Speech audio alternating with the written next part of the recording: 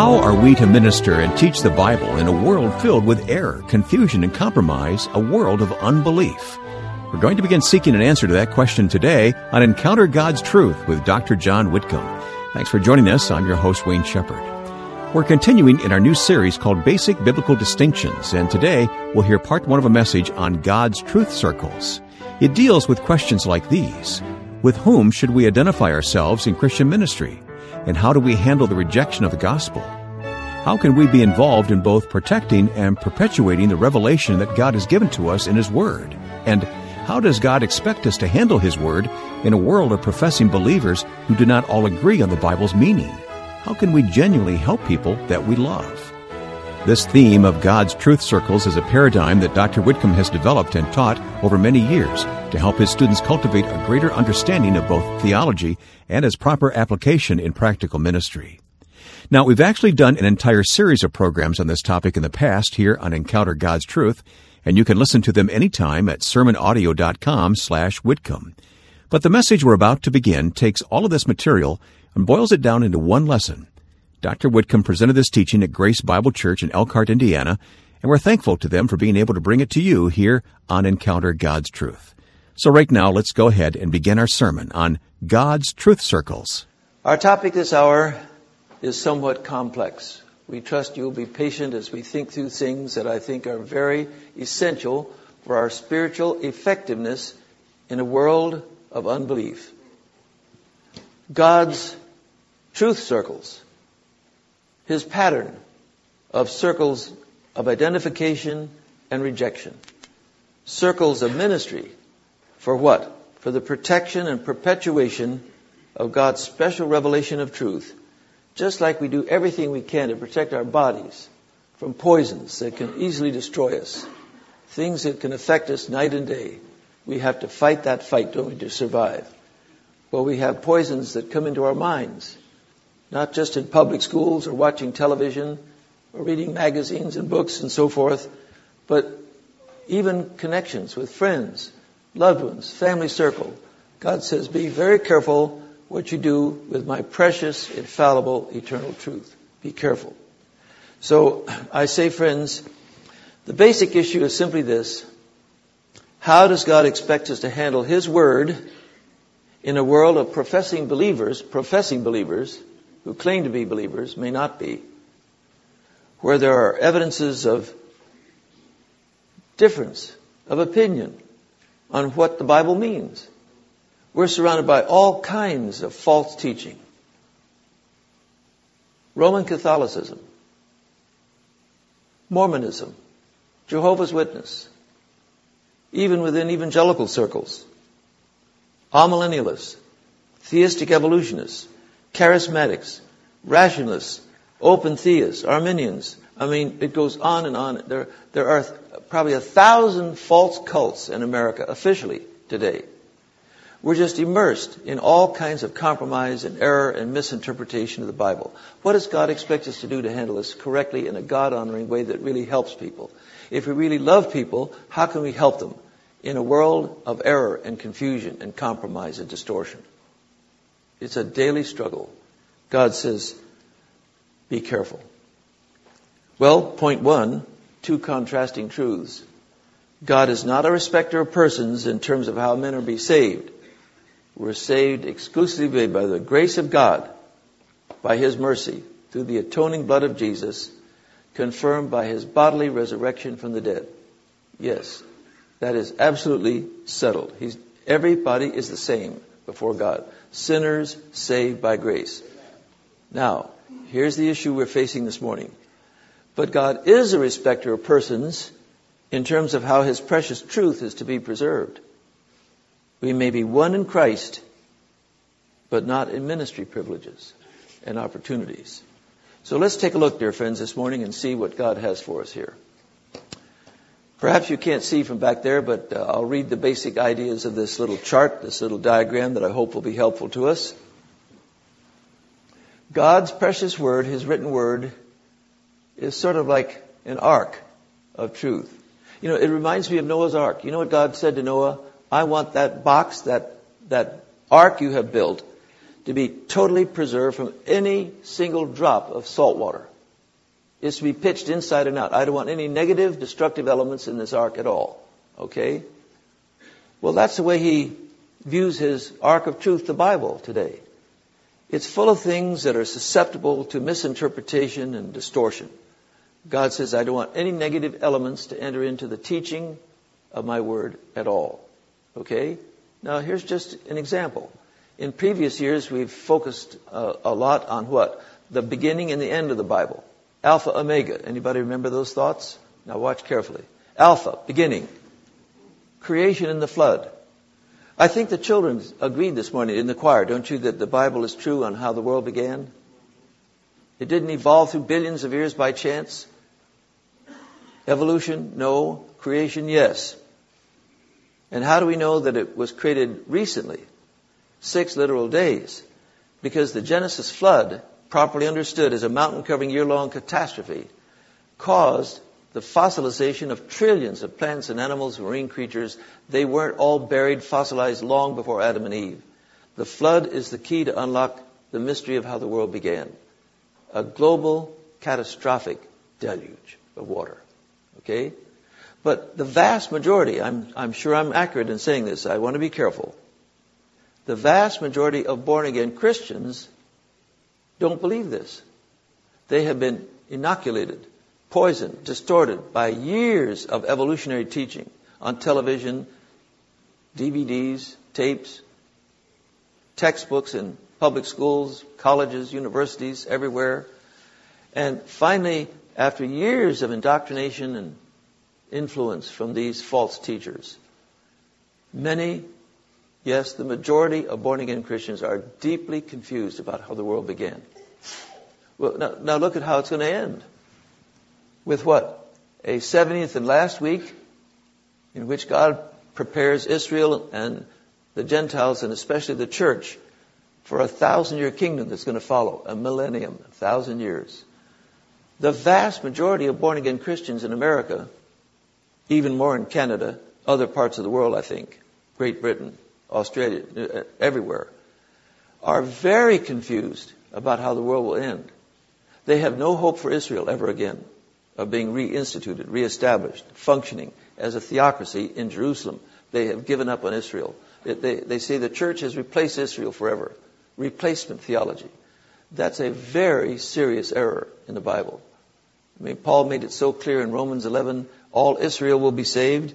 That can't be the church. God has a special, distinctive program for his people Israel, in spite of all they don't deserve. Don't talk about who deserves anything. We don't deserve anything either, friends. It's the grace of God based on an unconditional covenant. But my point is simply this. Even though the Bible has much to say about how the world will end in a 7-year period, in a 1,000-year period, the vast majority of Christians, true Christians, born-again people, don't believe that, or believe part of it, or are confused about it to some extent or other. Well, they're also confused about everything in between. Israel and the church and their distinctives and their functions, you see, how they began, what they're like, what they're for, how they worship God. And many Christians don't even believe in the absolute inerrancy of the autographs, the original Hebrew, Aramaic, and Greek Bible. They don't believe that. But God says, I want my ark preserved from any negative distortions or misinterpretations. It is the only message for the human race today. This is it.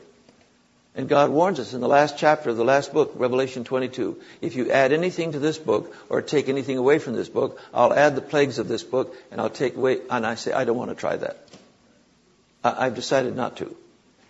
This book is perfect. It's complete, it's sufficient, it's adequate, and God says, watch how you handle my word. Okay? But all these different groups down here, distortions, confusion on how to handle the Bible. And I say, Lord, just please help me now to understand your strategy, your way of handling the truth. Here's what Jesus said to us. This is very heavy. Here's the Great Commission to the church. Go, therefore, and teach all nations. Why? What an assignment. There are thousands of people groups, linguistic, cultural barriers. 5,000 or 6,000 different nations on this earth today. Do what? Teach all nations, baptizing them in the name of the Father. Watch the triunity of the Godhead here now. And of the Son and of the Holy Ghost, the Spirit of God, the third person. Teaching them to observe all things whatsoever I've commanded you. That's really the whole Bible. See? Like Jesus did on the road to Emmaus, beginning with Moses, that's Genesis, and all the prophets, teaching them all the things concerning himself, about Christ, the Messiah, the Lord. Okay. And lo, watch it now, because what you just heard is impossible to fulfill. How can I teach all nations in the world everything God ever said in the Bible? God says, watch me now. I am what? I am with you. How often? How long? Always. Until when? Till the end of the world, of this age. Now, friends, that's exactly how God operates. He says, you do what I've equipped you to do and commanded you to do, but you can't do it without me. We're working together. That's, by the way, how our Christian life works out. Did you know that? It's a synergism. God and us together. Work out your own salvation with fear and trembling, for it is what? It is God who works in you to do His will. You do it with God. God does it through you and me. Thank you, Lord. I think I see that picture. Okay? Now, God says, I want something in your heart that is absolute, total, pure, uncontaminated truth. It's a concern to God. What's in your heart? This is all going to come out, by the way, at the judgment throne of Christ. The minute we are raptured or resurrected, He's going to examine what went into our heart and what was cherished there, what was honored, what was protected from God. Okay? Now, how does God expect us to handle this? In a world of professing believers where there are differences of opinion on what the Bible is really teaching,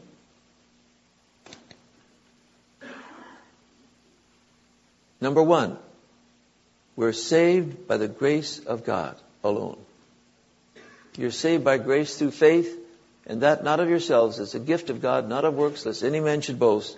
We must be absolutely certain of how people are saved. If we're to love somebody, help somebody to go to heaven.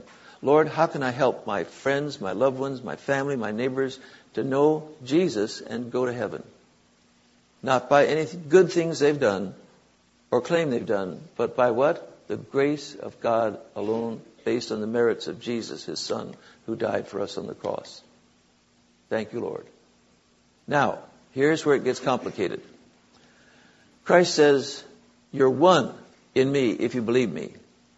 But I have an enormous scale of qualifications for serving me. Now, what does that mean? Oh my, this is going to get complicated.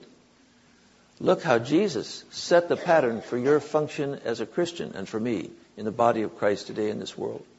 Now, I realize you can't see this very well, but let me try to point out the main ideas. Are you ready?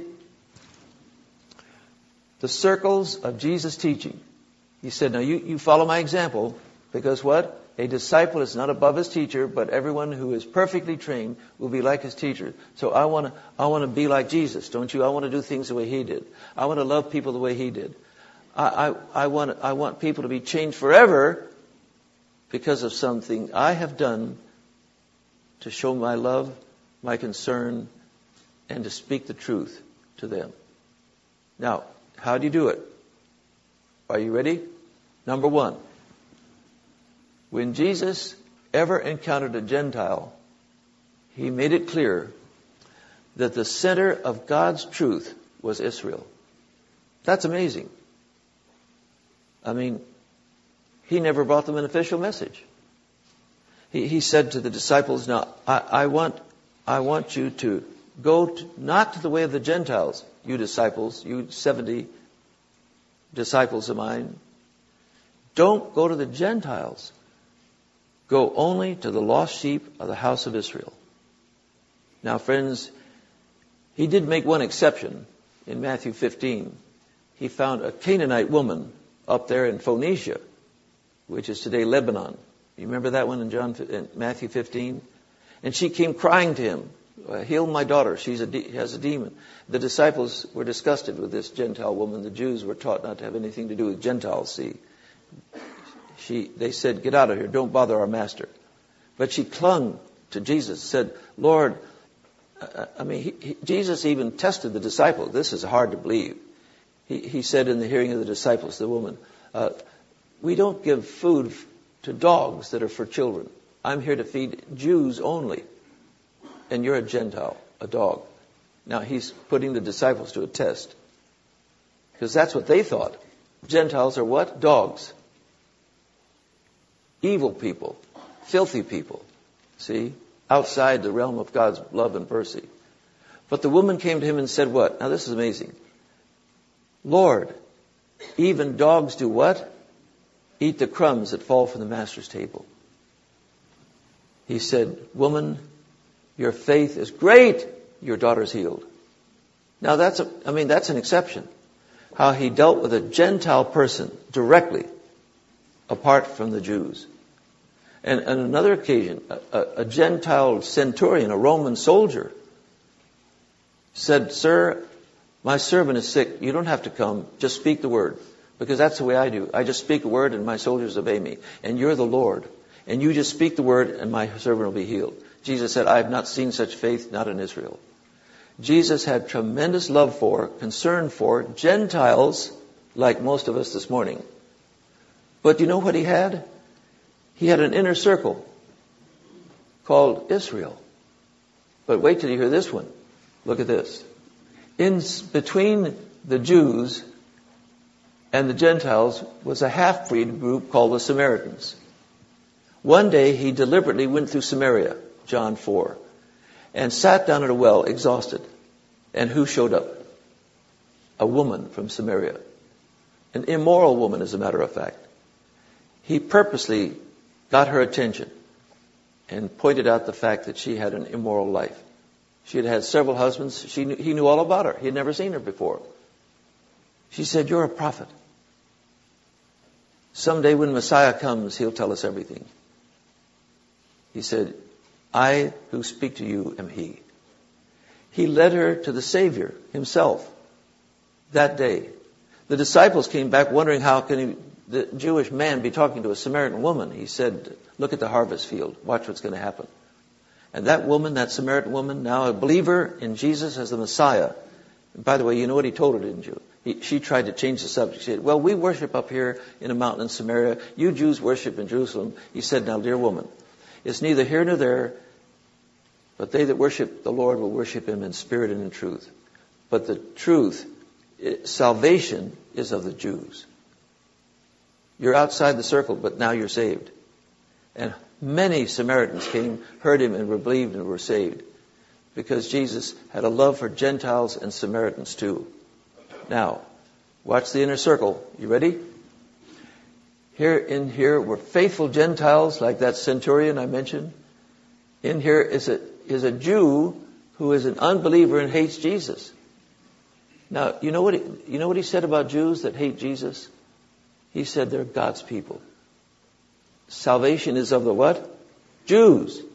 He didn't say salvation is of good Jews, Orthodox Jews, believing Jews, saved Jews, Jews that love me. He said Israel is the people of Israel are God's people, special people. By the way, watch the news today. When people say bad things about Israel, they're in deep trouble with God. You say, well, Dr. Whitcomb, most Israelis today don't believe in Jesus. That's right. The vast majority. One of the hardest places in the world to start a Bible-believing church is in Jerusalem or in Israel, anywhere. See? But guess what? They're God's special, chosen people. And he says through Abraham, Genesis 12:3, if you hate the Jew, you see, I'll take care of you. I'll judge you. I say, Lord, help me to realize that that's a special people through whom you're going to do special things to bring the gospel of Jesus Messiah to the whole world during the Great Tribulation. Be careful what you think about Israel. Okay? Now, here we go. But the vast majority of Israelis, of Jews, hated Jesus. Now, that's amazing to me. Because Jesus did everything possible to show them who he was. Isaiah 35 says when the Messiah comes, he'll heal all the sick people. That's what will happen in the millennium, you know. Everyone who enters the millennium as sick or crippled will be healed. So Jesus said, here's a premillennial visual aid now, illustration of who I am. He healed thousands of people, month after month, month after month, year after year, 3.5 years. Crowds of people came, healed them all, healed them all. After a while, some New Testament scholars were convinced there couldn't have been one blind, crippled, leprous Jew left in Israel when Jesus died. How could they hate him? Everything he said was loving, gracious. Because Satan hates Israel. That's why. And Satan supremely hates the ultimate Israeli, Jesus. That's why. And Jesus said, if you speak against me, you can be forgiven. But if you speak against the Holy Spirit, if you say that my miracles are from Satan, you have committed the unpardonable sin forever. Israel, as a nation, hated the Son of God, the Messiah. They hated him because they were absolutely under the control of Satan and demons. Okay. So Jesus said, you know, as he entered the triumphal entry, as the Jews cast their garments before him, they thought he was going to deliver them from the Roman Empire and bring in the kingdom. They didn't really have to repent. They'd just throw a garment in front of him as he entered the city. Hosanna, blessed is he who comes in the name of the Lord, they said. But lurking in the shadows were Pharisees who said, rebuke them. They don't know what they're saying. And Jesus said, have you not read that out of the mouths of babes and sucklings thou hast ordained strength because of the enemy and the avenger? Yes, they hated Jesus. And he said, you are the enemies of God. See it now? Jewish enemies. But among the Jewish enemies were those who cast their garments. They were what? Untaught Jewish believers. What do you mean untaught Jewish believers? They really believed that he was the king, but they had no idea that he was going to have to die for their sin and they'd have to confess him as their Savior and be born again. Now, let me give you an example of an untaught Jewish believer. His name was Nicodemus. He came to Jesus one night and said, no man can do the miracles you do, sir, unless what? God is with him. I have studied your miracles, and I have finally agreed they're genuine miracles. They're not sleight of hand tricks. They're genuine. By the way, all the Jews agreed. Those were genuine miracles Jesus performed. All of them. But most of the Pharisees said what?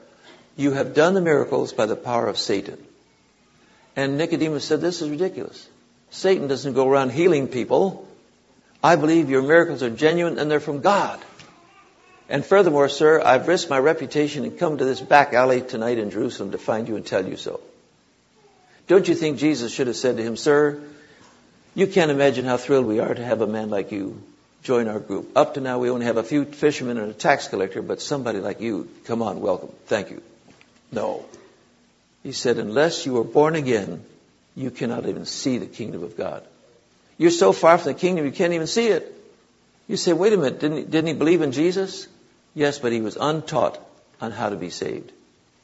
And many Jews said, yes, he's doing these miracles by God. But they had not, in their heart of hearts, confessed their sin and accepted him as their Lord and Savior. To those Jews, he had a relationship to one extent only. Okay, here we go. Watch now. Inside of that group of Jewish believers who weren't very well taught were 500 who were well taught, to whom he appeared after he rose from the dead. But you know what it says of them? Some of them did not believe that he was really there, alive, physically, resurrected. Even the 500 some of the 500 had a problem. Oh, but wait, there's another circle that he had an even deeper relationship to. Look at this group. The 70. How many remember the 70? We'll put a bookmark right there in our teaching for this week. Prepare to learn more next time regarding how God's Word is true from the beginning to the end, and how we can apply it to our own lives and share it effectively with others. That really summarizes the purpose that Whitcomb Ministries has in presenting this weekly half hour of Bible teaching on the radio and the Internet. And if you enjoy learning from this program, please be sure to thank the station or outlet in which you hear it. We're so thankful for these partners who share our program faithfully each and every weekend. To learn more about us, please visit us at whitcombministries.org or at facebook.com/Whitcomb Ministries. Now for Dr. John Whitcomb, I'm Wayne Shepherd, concluding this edition of Encounter God's Truth with these words from the prayer of Jesus found in John chapter 17. I have given them your word, and the world has hated them because they are not of the world, just as I am not of the world. I do not ask that you take them out of the world, but that you keep them from the evil one. They are not of the world, just as I am not of the world. Sanctify them in the truth. Your word is truth. As you sent me into the world, so I have sent them into the world. And for their sake I consecrate myself, that they also may be sanctified in truth.